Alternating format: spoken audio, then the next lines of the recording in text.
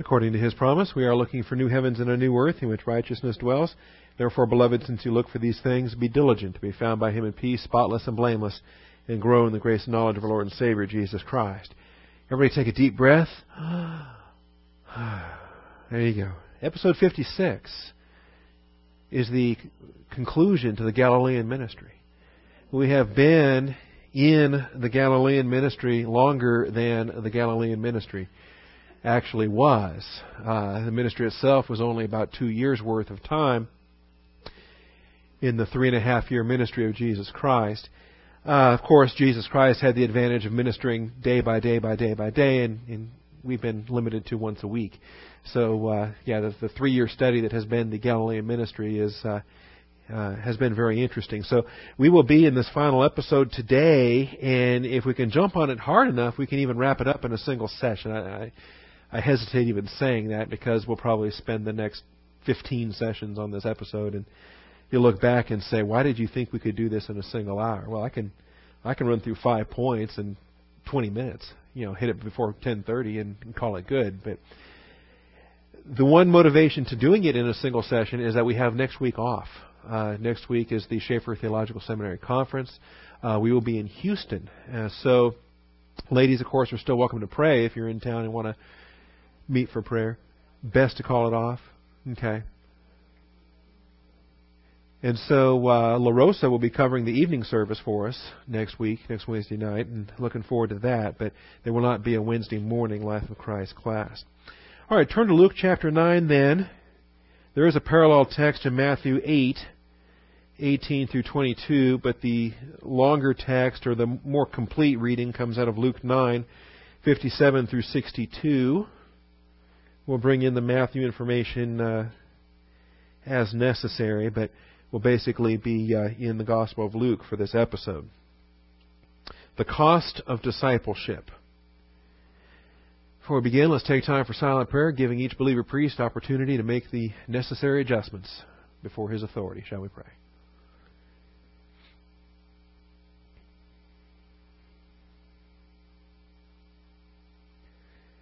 Almighty Father, we thank You for this new day You've set before us, and for the mercies, the renewed mercies, which again testify to Your faithfulness each and every day.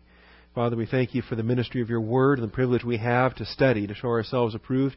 And we ask that distractions can be set aside. We ask that other obstacles, Father, might be cleared away. Maybe they're not distractions, but they may be other influences and outside factors that would diminish from our concentration. So, Father, set those all aside and take every thought captive in obedience to Christ Jesus. And I thank You in His most precious and holy name. Amen. All right, the cost of discipleship. Let's read through it, and then we'll get our points of study. Reading from Luke 9:57. As they were going along the road, someone said to Him, I will follow You wherever You go. I will follow You wherever You go. And Jesus said to him, the foxes have holes, and the birds of the air have nests, but the Son of Man has nowhere to lay His head. And he said to another, follow Me. But he said, Lord, permit me first to go and bury my father. But he said to him, allow the dead to bury their own dead. But as for you, go and proclaim everywhere the kingdom of God. Another also said, I will follow You, Lord. Another I will statement. I will follow You, Lord, but first permit me to say goodbye to those at home. But Jesus said to him, no one after putting his hand to the plow and looking back is fit for the kingdom of God. All right, so that's verses 57 through 62. This message, point 1 in the outline, this episode features 3 follower candidates, or if you want to call them candidate followers, you can reverse your adjective and your noun there. This episode features 3 follower candidates, or candidate followers, whichever way you prefer to think of it. 3 would-be acolytes. 3 individuals that declare that, they would like to be followers of Jesus, only so far as, obviously, it fits into everything else they have going on. See? And we'll talk about that. We are actually going to define each of them for you, because I think all 3 together paint a picture that really spells out the nature of convenient Christianity. to where, so long as it's convenient, we'll observe some of the practices and the culture and situations. But, if it starts to become inconvenient, then obviously we can modify our beliefs and our principles and our views and things like that. If such is the nature of the Christian way of life, where you are compromising for convenience, this episode will highlight some things. All right, now who are these three followers? I just give them little titles here. And I give them to you under point 1, and then I don't really refer to them by these names in the subsequent points, but perhaps I'll do that verbally. First of all, the uncalled volunteer. As we read these verses and as we go through our study, keep in mind that candidate number 1 here is an uncalled volunteer. Nobody asked him. He just showed up. All right. If you spot it, to the number 2 guy in verse 59, Jesus Christ actually calls him. Jesus Christ actually says, "Follow me." In a calling or a choosing or an election of the choice of Jesus Christ, He extends the invitation to follow me, which of course is always provided on an invitational basis and requiring a volitional response, requiring either obedience or disobedience on the part of the one who is so invited. And so number 2 guy gets invited, "Follow me," and he's got to hang up, he's got to deal with that. And then number 3 is not commanded to follow, but he, again, just like number 1, would like to be a follower, but he doesn't have the command issued to him, at least in this verse, and we'll talk about that. I think he was a previously called individual. So we start off with the uncalled volunteer, and this is just a guy that just shows up out of the blue and says, "I will follow you wherever you go," or "I will accompany you as you go," stressing the present nature of the ministry of Jesus Christ, who was even, in the context of this passage, en route to Jerusalem. So I call the first guy the uncalled volunteer. The second guy, under subpoint B, I call him, or I refer to him, as the called procrastinator. As the called procrastinator. And this is the one who actually has the verbal invitation uttered in this passage. Number 1 has no such invitation. Number 3, we can presume had received an invitation in the past, although we don't have it spelled out explicitly here in this text. So the uncalled volunteer is followed by the called procrastinator. This guy actually is called. He is invited. But he has other things that he wants to take care of first. And so we're going to address that. The called procrastinator. And some of this, I'm not going to plunge into a full doctrinal study on election and calling and some of these concepts. Many are called, we're told, but few are chosen. There's a difference between the calling and the choice. In any event, the calling here where He says, "Follow me," and yet, well, I want to take care of something else first. Permit me first. Now, guy number 3 has the same language in terms of permit me first. He says, "But first permit me." And but there is a difference between character number 2 and character number 3, chief of which I believe is that disciple number 3 actually had previously been called and had already started to work. That's the indication of verse 62. "No one, after putting his hand to the plow and looking back, is fit for the kingdom of God." So he actually had gotten started. Let me put number 3 guy up here then, under subpoint C. I call him the called hindsighter. The called hindsighter. You may be dubious that hindsighter is actually a word. Don't be dubious. It may not be a word found in a standard dictionary, but it still is a word.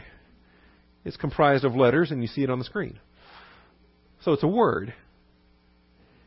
In other words, this is the guy that's always looking back. This is the guy that's always looking back, even though we're commanded to forget what lies behind and we're commanded to reach forward, that we might lay hold of that for which also we were laid hold of by Christ Jesus. The Christian way of life is forward-oriented. Forward-oriented, meaning we don't look back and dwell on things in the past. We learn from the past. We'd be absolute fools if we ignored past mistakes and act like they never happened. we have to acknowledge that they did happen, and we have to grow through that and learn from that, so we don't repeat the idiot things we did back in the day. But we don't dwell on it with a wistful longing for days gone by. So I call this guy the called hindsighter. The called hindsighter. I'm going to spell it out for you under point 5. We don't see the call here. I believe he's not commanded to follow me in this passage because he had previously been the recipient of a follow me message and had indeed put his hand to the plow. He had indeed been obedient to the follow me message. But at this point, he gets influenced by the procrastinator, guy number 2, starts becoming influenced by guy number 2 and starts to rethink a choice that he had made and starts to regret a choice that he had made. All of that will come up in the subpoint. So if that all is clear, then you can go ahead and leave now. This is what we're going to cover. We're going to cover these 3 guys. There's actually quite a bit of detail to it. Let's start with point 2 then, with guy number 1. Luke doesn't tell us that he's a scribe, but if you turn over to Matthew, in Matthew 8:19, we're told that he's a grammatus. He is a scribe. He is a scribe, meaning that he is the literate professional type who was trained in order to copy spiritual texts. They were actually trained to copy scrolls of the Word of God and other related documents. They were trained to copy them. They didn't have, Kinko's up the street, or they didn't have modern day typesetting and printing presses and any of that. If you wanted a copy of a manuscript, that you employed a scribe to make you a copy of whatever it was you wanted, usually at tremendous expense, because you had to pay the scribe's salary, his living conditions, and everything else for the length of time necessary to produce the work you wanted to produce. Luke doesn't tell us he's a scribe, so that's one of the details we bring out of Matthew. In fact, it's one of the only details that we pull out of Matthew, unique to Matthew, not contained in Luke. As I said, the bulk of our study will come out of Luke. And he expressed his unconditional willingness to follow Christ. Unconditional. He makes a blanket statement, both in Matthew 18 and in Luke 9:57, identical terminology. As they were going along the road, someone said to him, I will follow you wherever you go. I will follow you wherever you go. Blanket statement. Unconditional willingness. He doesn't put any conditions on it. He doesn't say, in any particular limits or to any extent or for anything. Just wherever you go. That's where I'm going to go. It's a future active indicative of akalutheo, A-K-O-L-U, L-O-U. You see it on the screen. A-K-O-L-O-U-T-H-E-O. Akalutheo.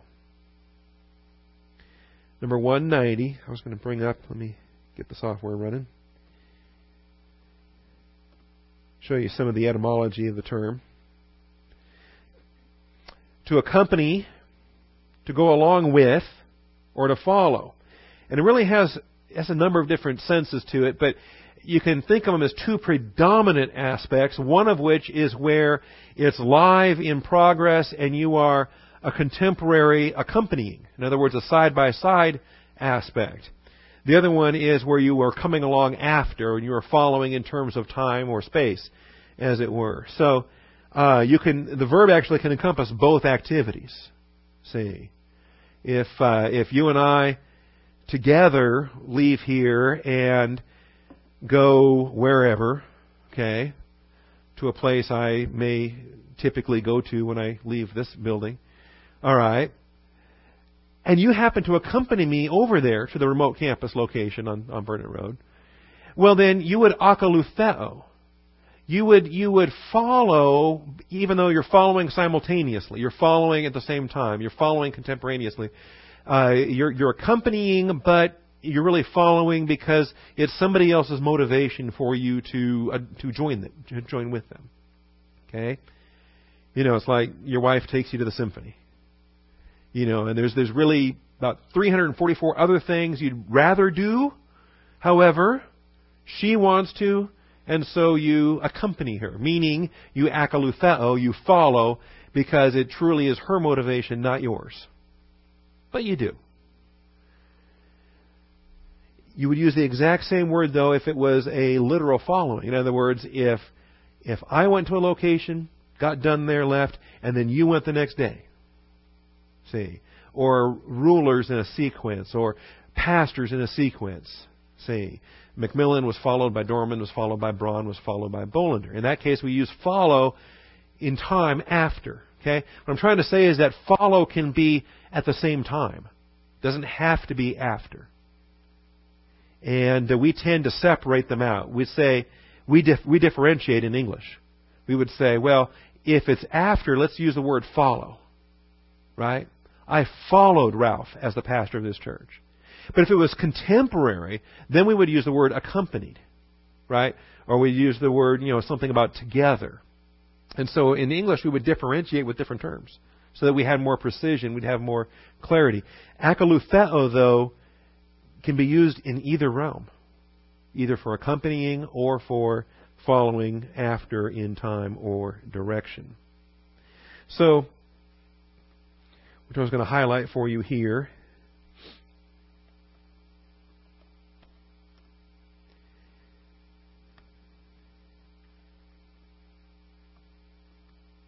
just have to learn how to type in Greek. There we are.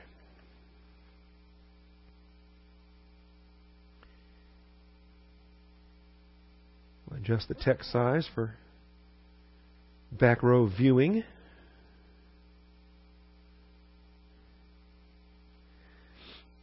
All right, akalutheo in its various forms, imperative, imperfect, future, aorist, the different inflections that can be found. It is from akaluthos, the adjective akaluthos, used as early as Thucydides, Aristophanes, and others. Of course, everyone in this room has read Thucydides. You have to. Okay. Peloponnesian Wars? Is that? Okay, good. If you have to, the English translations are fine. Aristophanes, like I say, other pagan writers. Literally, it has a literal rendering, to move behind someone in the same direction. In other words, to follow, to come after, used spatially or directionally. They were all in here voting yesterday, and they followed one another through the long line that wound its way around the room, into the front, to the back, and to the front, and the back, and then over there to the booths, and then on out the doors. They were following, they were akalutheoing the person in front of them as they worked their way through the line.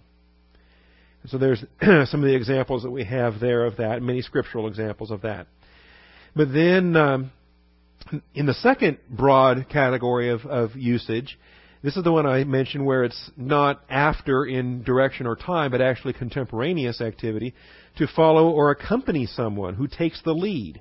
And so we use accompany, go along with, often of the crowd following Jesus. I guess we use the same idea in terms of dancing, right? You have a leader and a follower in dancing. It's not like the man is dancing at 8 o'clock and then the woman follows at 9 o'clock. But she follows the lead of the... Okay, there's a good way we do it in English. Use the idea where you can follow at the same time. To take the lead, accompany, or to go along with. All right. Now this becomes important because I don't know that we would ever express it. I don't know that it would ever come across in our thinking. But there is an aspect, I think, in a lot of believers where they can sing a hymn like, "Where He leads, I'll follow." Right? Where He leads, I will follow. And the idea of will follow is vaguely future. Right? And we lose sight of the imminency or the daily present application. Where He presently, continuously, right now is leading me, I am presently, right now, in the act of accompanying, following. And it's not just a someday. All right? And so these are the passages where akalutheo really has an accompaniment aspect, including Matthew 4:25, Matthew 8:1, and a string of these. You see the references that are there: Matthew, Mark, Luke, John. Again, Thucydides reference there. Some of the other ones.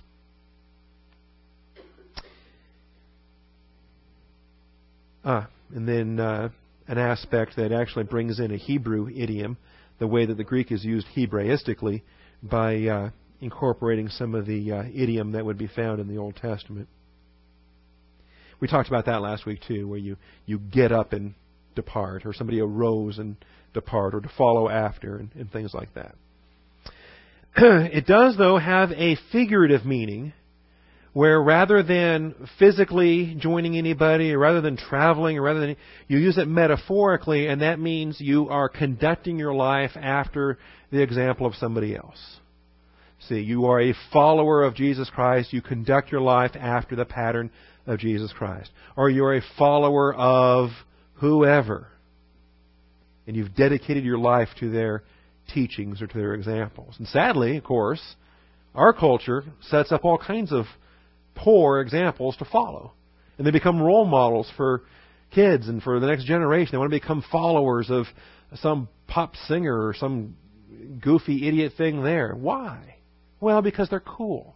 They're popular. And so if I follow their example, I become an acolyte, a follower. And so in some respects, it becomes a synonym with a disciple. I don't like using it as a synonym of a disciple. Jesus gives Matthew the imperative, sitting in the tax collector booth, follow me, be my disciple.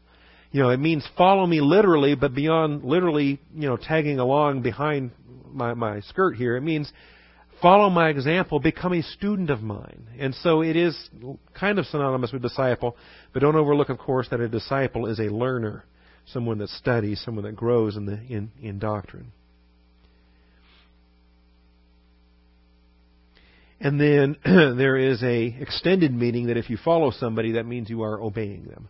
If you follow instructions, you are obeying. There's an obedient aspect to the term akalutheo. And it looks like I'm glancing at some apocryphal references there, 2 Maccabees, Judith, and other books that you probably read as frequently as you read Thucydides. Even 1 Clement 40 and verse 4. There's a good church father we can look at, because we can read it both in the English and in the Greek. Those, therefore, who make their offerings at the appointed times are acceptable and blessed, for those who follow the instructions of the Master cannot go wrong. There's not a Bible verse, but it's a quote from a church father. Those who follow the instructions of the Master cannot go wrong. Clement of Rome, 1st century A.D. All right. Like I say, not a Bible verse. It's not God-breathed and inspired, but it is, may not be inspired, but some of it is rather inspirational. And then the fifth and final use is to actually follow somebody in sequence, to come after somebody in time. All right. I think the rest of this I'm just going to skip over. This is the noun form of it. The akaluthos refers to a person who does the following, or a thing that is followed. Yeah. But we'll let that go for now. Okay, enough on that. Now, subpoint A. As a first person singular, future active indicative. You say, what do I care? What's a first person singular future active indicative? That's what this is. As a first person singular future active indicative, this statement is an I will statement. I will follow you. I will follow you. Any first person singular future active indicative is an I will statement. And as such, it becomes noteworthy in the Scripture. It's noteworthy because it reflects the covenant language, the unconditional covenant language of our Lord. And every unconditional covenant promise He ever makes, it is phrased in the terms, I will. When He makes His unconditional covenant promises to Abraham, it is I will. The language of I will.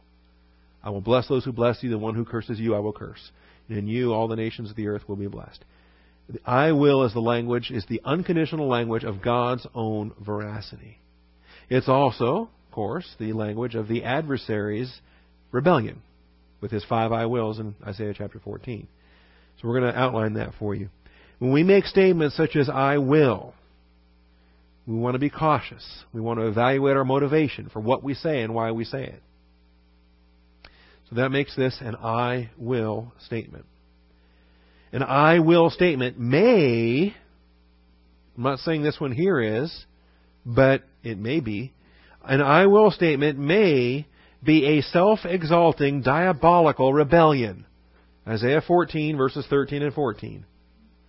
You've got a pentagram of I wills in that one passage.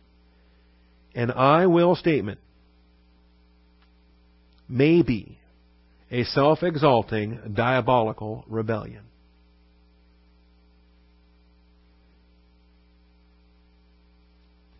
See, what separates the creature from the Creator is really the element that underlies all of this.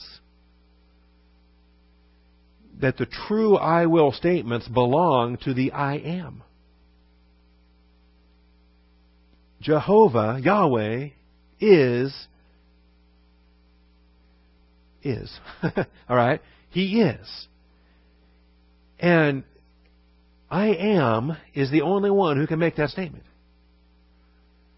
The only one that is self-existent, eternally self-existent. Now, I can say that I am, but everything that I attach to the back of I am can be rephrased with I became. Right? Everything. There is not a single thing that I can declare I am with that I cannot rephrase with I became. See? I am teaching this class. I started that 27 minutes ago. I have not been eternally teaching this class. I am a pastor. Well, rephrase that. I became a pastor. See? Anything. Attach I am to anything. In the human experience, you can rephrase it to I became and pinpoint the commencement of that existence. God is the only unique, non-created, self-existent, eternally state of being I am. And as the I am, He can make the eternal I will statements. And when the adversary in Isaiah 14 starts spouting his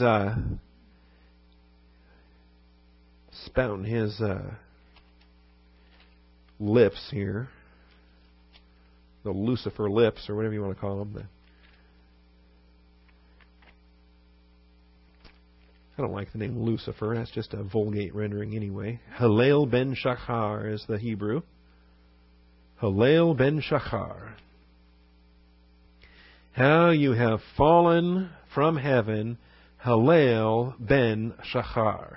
You have been cut down to the earth, you who have weakened the nations.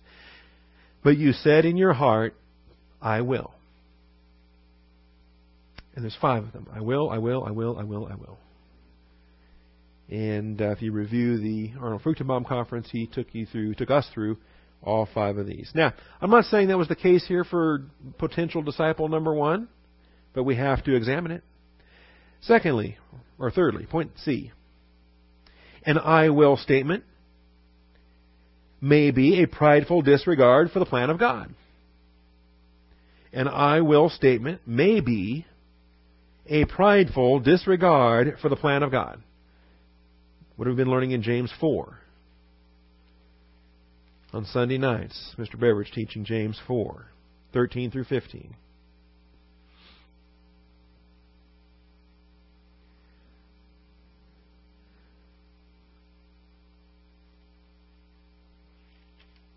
Come now, you who say, today or tomorrow we will go to such and such a city and spend a year there and engage in business and make a profit. Yet you do not know what your life will be like tomorrow. You are just a vapor that appears for a little while and then vanishes away. Instead, you ought to say, if the Lord wills, we will live and also do this or that. Your boasting is not good. It says, but as it is, you boast in your arrogance. All boasting is evil. I will statements, even if they're not demonic, even if they're not satanic, self-exalting, diabolical rebellion, they may just simply be expressions of human carnality. You might be following the teachings of demons. You may not be following satanic influences. It might just be coming from your own carnal nature, the sin nature that dwells within you. Prideful disregard for the plan of God. This guy walks up, says, hey, I'm going to follow you wherever you go. And Jesus didn't call him. Jesus did not call the man. And if he was going to be, blunt about it, as, I would, or many of us would, like, well, who do you think you are? Right? Didn't call you. Don't want you. Don't need you. Remember, Jesus Christ was doing everything according to the will of God the Father. If God the Father wanted that man to be a disciple of Jesus Christ, God the Father would have directed that, and Jesus would have obeyed that. So whoever this guy was, all right, wasn't called by the Father, directed by the Father, and called by Jesus Christ. He just shows up and says, hey, I'm going to be one of your followers. All right? Well, was that a self-exalting, diabolical rebellion, or was that a prideful disregard for the plan of God? Saying, well, I don't care what the will of God is. This is what I'm going to do. Right? And there's a whole lot of people, they crusade, they get involved doing stuff, saying, hey, we're serving the Lord. Really? Well, who called you to do that? Are you serving the Lord or are you serving yourself? So we want to be cautious. If this man really wanted to rephrase it and really wanted to express divine viewpoint, he could have come and said, we could read verse 57. As they were going along the road, someone said to him, Sir, Lord, if it could be the will of your Father, may I follow you? See. Too many believers are too interested in telling God what their will is for their life and not asking God what His will is for their life. Fourthly, point D, an I will statement may be followed by regrets. An I will statement may be followed by regrets. This actually takes us to a follow-up message. It is another cost of discipleship message, but it comes later in the ministry of Jesus Christ. We read about it in Luke 14. It is a similar context. It is a similar theme of ministry because it addresses the cost of discipleship, but he teaches it in a little different way, and I think it's pretty vivid the way he teaches it here in Luke 14. So turn over there to Luke 14. It's a longer context, so we're kind of going to zero in on 28 through 30, but the overall, the larger pericope actually begins in verse 25 and takes you down through the end of the chapter.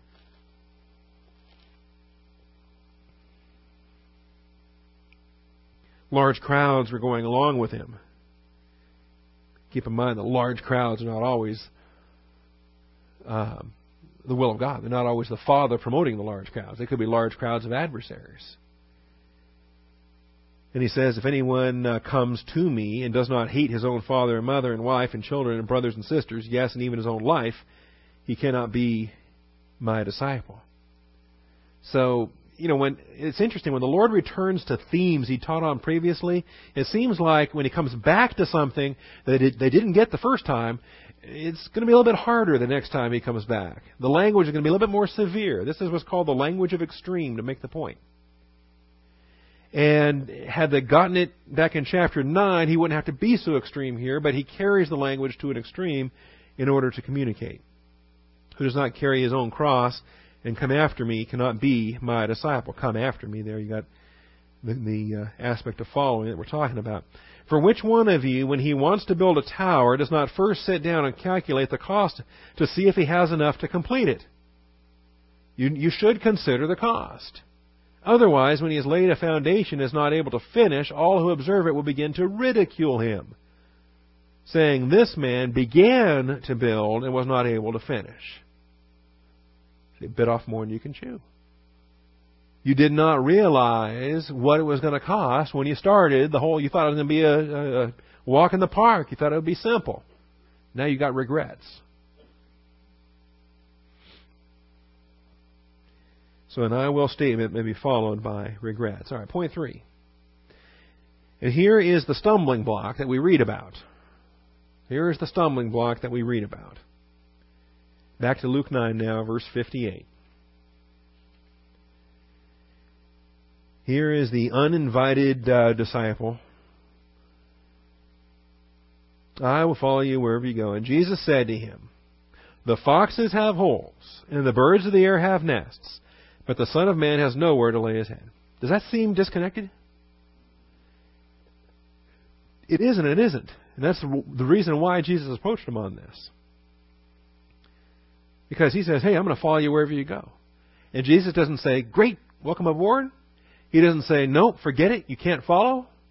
He doesn't address the man whatsoever. He simply starts making a statement. Speaking to the universe, or, speaking in general. Offering up one of these Shakespearean soliloquies. There's so much truth in this. All right? And in some ways, it's actually a remarkable device. It's a way to rebuke somebody. Obviously, the man is the recipient of this message.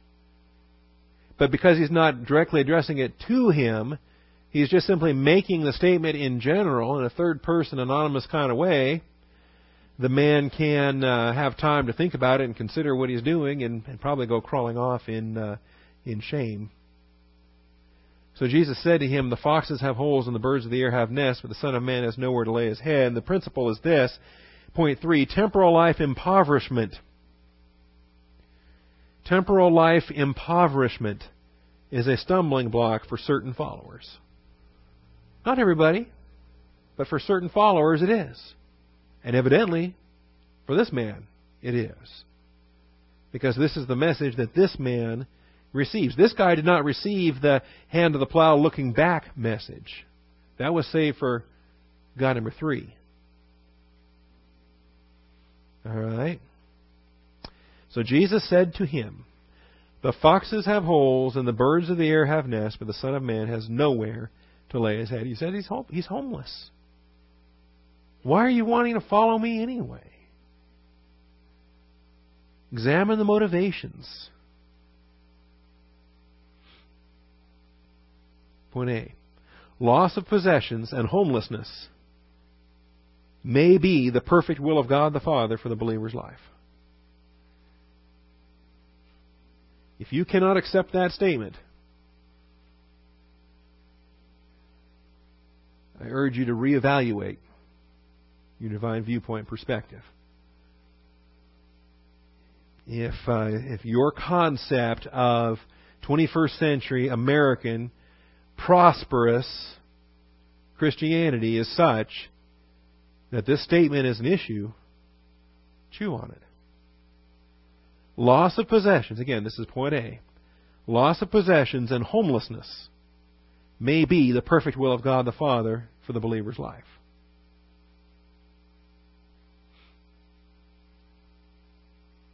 Jesus Christ was homeless.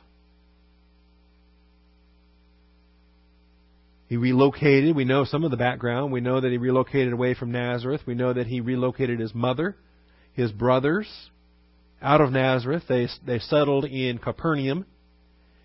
It's not clear what the arrangements were for where they stayed in Capernaum. If they had, it may be that he was able to afford a place for his mom, but it wasn't his, it was hers. Or it may be that they were in rented quarters of some sort. We know that on the cross, he had to entrust his mother to John. He was not going to leave her in the hands of unbelieving brothers.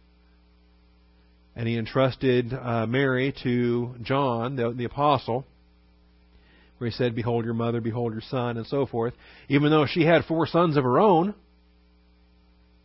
he was not going to leave her in the hands of those unbelieving brothers. Say, you know what? They might be your earthly sons, but they are on the road to hell, and they're not going to take care of you. And he handed his mother to the Apostle John. So whatever their arrangements were there in Capernaum, it's not clear. We know that quite frequently his teaching took place in Peter's mother-in-law's house. We do have reference of that.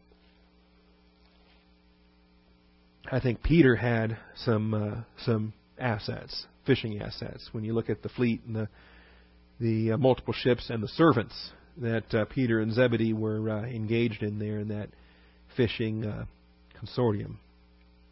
But the Lord didn't have any of that. No permanent dwelling, no wealth, no assets. And yet that was the perfect will of God the Father for His life. Hold your finger there. Let's remind ourselves of the principle out of John 6:38.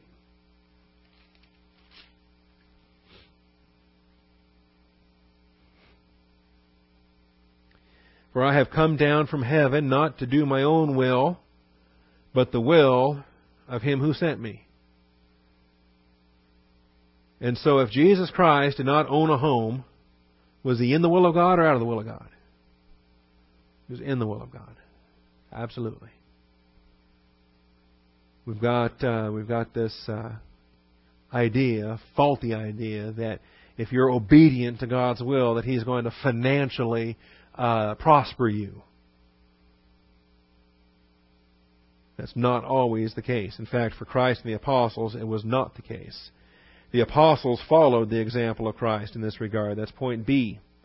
The apostles followed the example of Christ in this regard.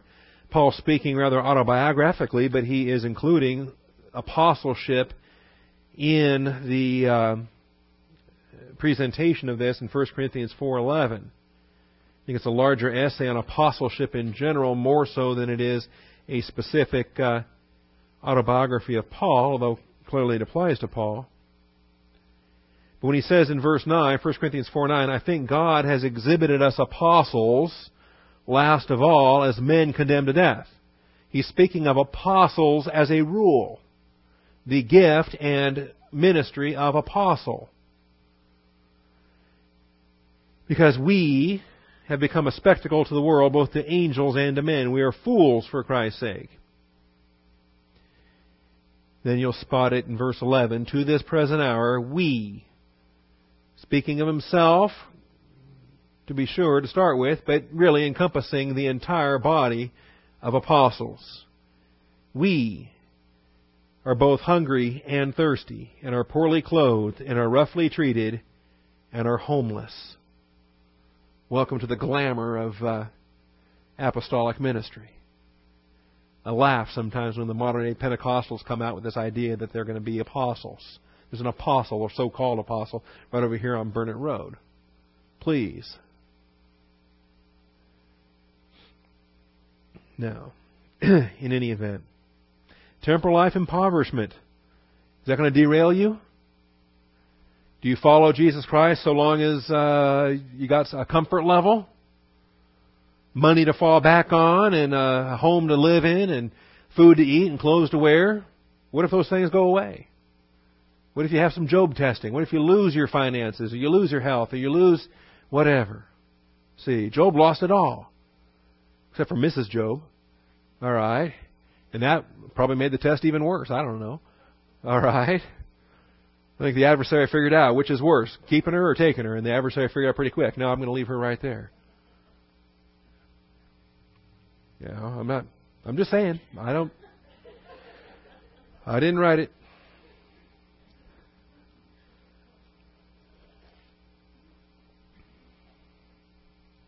But when you lose the money you were counting on, idolatry gets exposed very quickly. 9/11 exposed a lot of idolatry in this country. The country goes into a recession or economic downturn, and idolatry gets exposed because the currency may say, "In God we trust," but that's printed on the currency that truly is the God to all too many people are trusting in the God of the dollar. And then where's their faith? So, that's follower number 1. Follower number 2, point 4. We've got 2 more followers here. Point 4 and point 5. Now, that's not good. Okay, my point 4 is incorrect here. I'll have to read it to you because I don't have the slide. That's just disappointment.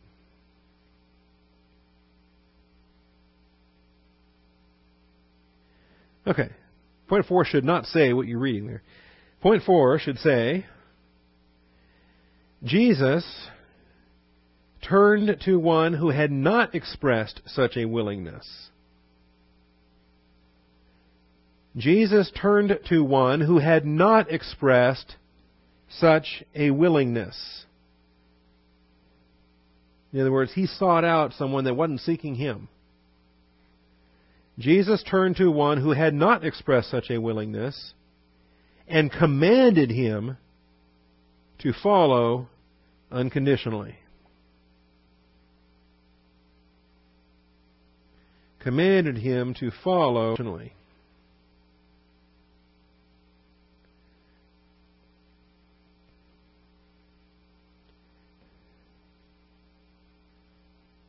This might be too small to read. Is that too small to read? Oh, yeah. I can't even read that. What am I looking at? Jesus turned to one who had not expressed such a willingness and commanded him to follow unconditionally.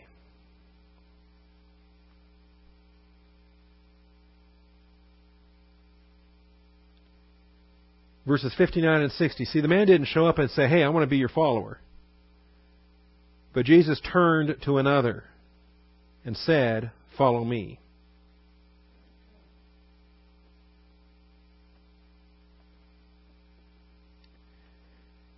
You see the difference there?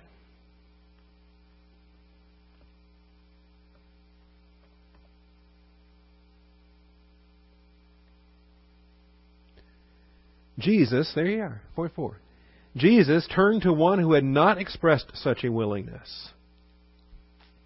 See, this is a picture. Now, it's not a salvation application. The man was a believer to start with, but there's a picture there. Jesus isn't going to turn to an unbeliever and say, follow me, as a disciple. This is a call to vocational discipleship to an individual that's already in a regenerate condition. But we have a principle here and a concept that lays it out. When anybody gets saved, were they seeking God first? Or was God drawing him? Yeah, there's no one who seeks after righteousness. No, not one. But the world is convicted of sin, righteousness, and judgment, and the Father draws.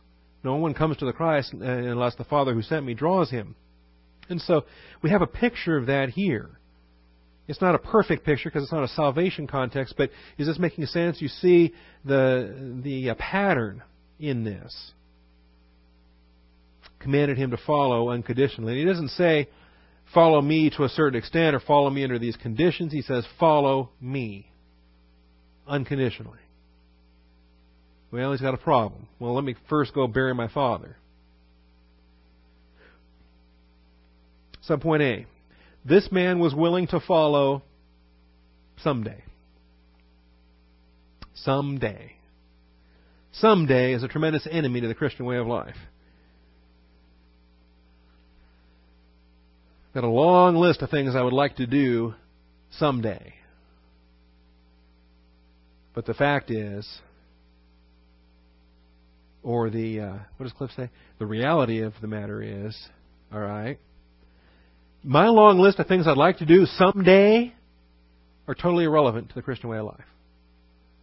Because God the Father has a plan for my life, a day-by-day and moment-by-moment plan for my life. And it's not about what I want to do someday. It's what He commands me to do this day. And am I going to be obedient or disobedient in the outworking of my Christian walk?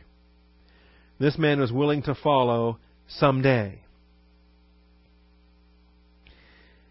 You know, it's interesting here. Permit me first to go and bury my father. The text does not tell us anything about this man and his father or whatever else is going on. And there is nothing that indicates whether the man's father is alive or dead at this point. You can kind of read into it maybe or assume that, well, you know, maybe his dad died in the last couple of days, right? And he died, and we got to have a funeral arrangement. We got to do all that. There's nothing illegitimate about that. Of course, you got to bury the deceased and that. That's normal. That's natural. It's a part of daily life. But there's nothing in this passage that says that had already happened, that the father was already dead. In other words, I'm going to follow you someday, but for right now, I've got family life that takes priority. Once my parents are gone, then I'll have more freedom. Or once the kids are grown and out of the house, then I'll have more freedom. See? Long list of things. Can't wait to do until some people get kind of emotional or a little sad or some kind of little regrets about having an empty nest and whatever. Okay? You know, kids are off in college and all of a sudden it's just husband and wife again and you're like, it's kind of lonely around here. Okay? Others, though, are looking forward to it. Okay? Not that they have anything against their kids, but just saying, hey, it's going to be kind of fun. I'm going to move on. That's an illustration that kind of go in a different direction. This man is willing to follow someday. Let me first bury my father. Well, if I would have had that attitude in 1991 when God the Father was calling me to follow Jesus Christ, that the conviction was coming, the consideration, the convincing and the conviction that I had the pastor-teacher gift and I was to pursue the ministry of the gospel of Jesus Christ as a full-time pursuit in my life, I could have thought about that in 1991 and said, okay, great, but I'll do that someday, but for the time being, I got to take care of my parents. They're a little bit older, they got some health struggles, and the idea of being 2,842 miles away, no, I need to be closer. Yeah, I know God wants me to preach, but someday. So here I'd be 17 years later, still disobeying the Word of God. But still saying, you know what? Hey, someday. Someday is an enemy. There are too many uncertainties with someday. Someday is an enemy. The uncertainties of someday turn first things into only things. When he says, let me first, it's all too easy for something that's to be done first becomes the only thing that ever is done. So I'm just going to do this. And you never get past the first things. The first things become the only things.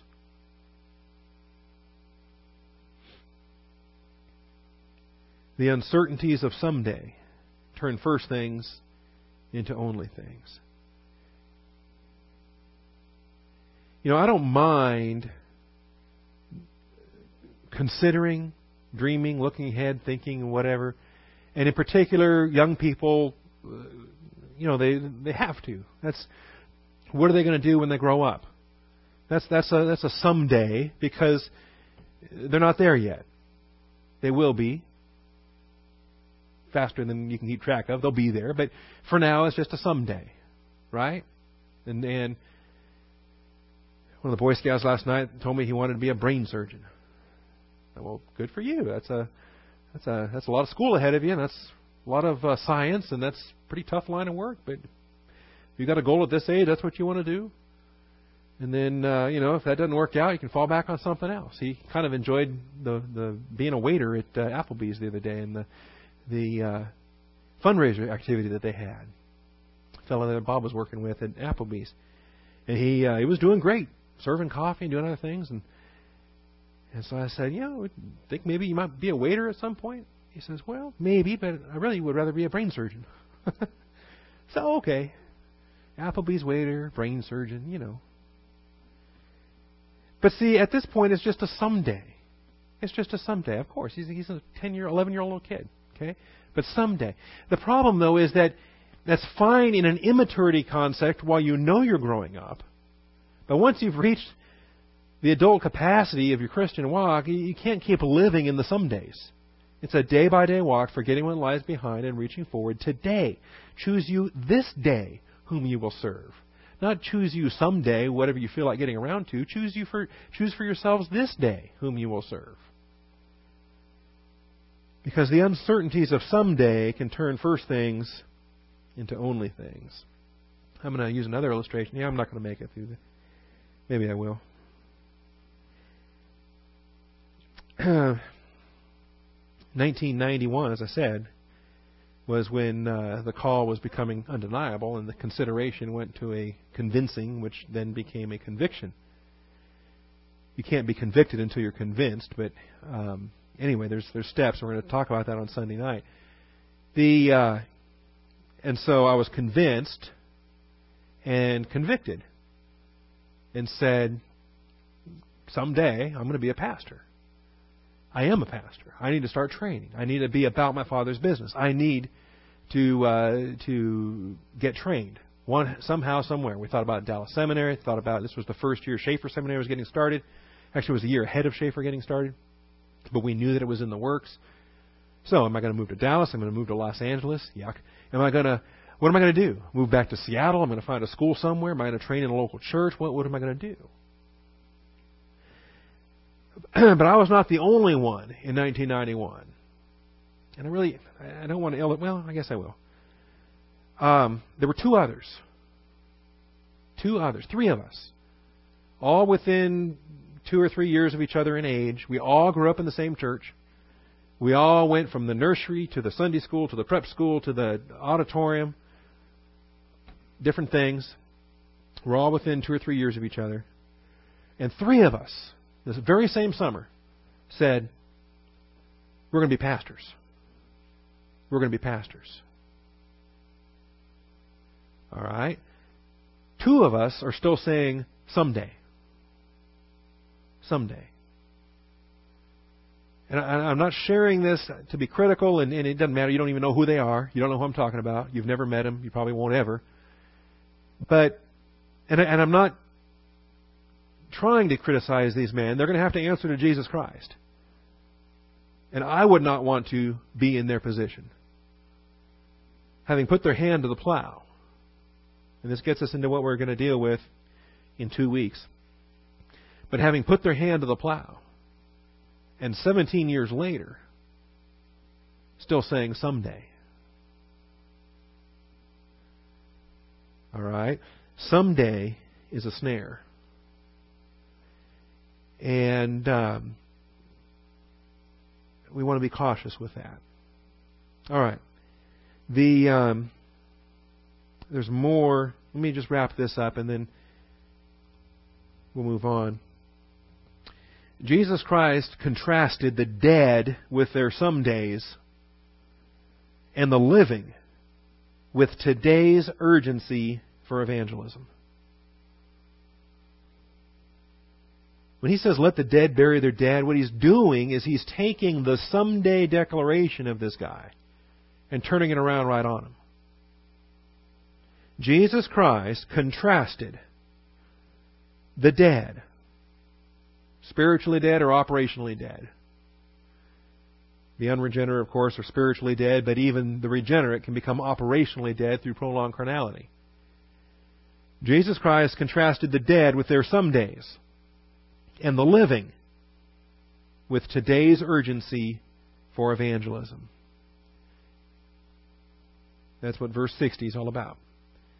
But he said to him, allow the dead to bury their own dead. This is what he wants to do someday. Quit dwelling on the somedays. Dwelling on the somedays is the realm for the operationally dead or the spiritual dead. Function in today. Today is the day for ministry. Go and proclaim everywhere the kingdom of God. Forget about someday. What are you going to do someday? Forget that. What are you doing today? Are you obedient to the plan of God today? Is the armor on? Are you walking in the light? Are your feet shod with the preparation of the gospel of peace? Are you prepared to give an account to any who would ask? So Jesus Christ contrasted the dead with their somedays and the living with today's urgency for evangelism. It's a wonderful blessing for believers. The simplicity of purity of devotion to Christ. And I'll close with this because we're at the top of the hour.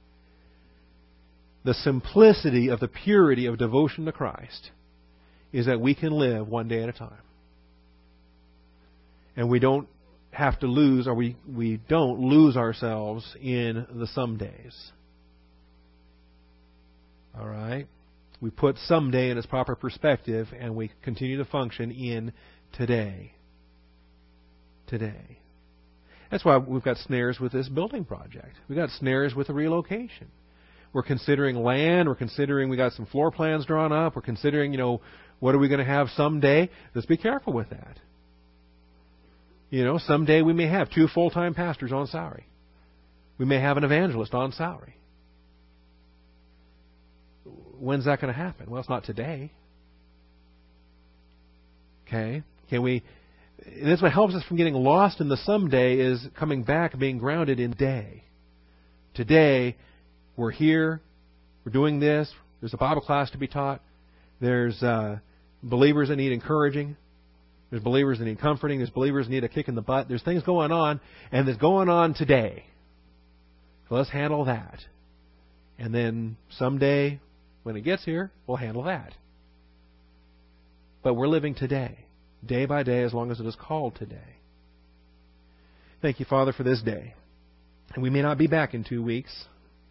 We may be elsewhere. You may call us home, but we pray that the impact from this message might be on our minds, that you might place it in our thinking to convergence of daily living, and the snares, Father, of prideful I will statements and what we think we're going to do as we try to find realms where we're going to do great things for God, and you haven't even called us to do such things.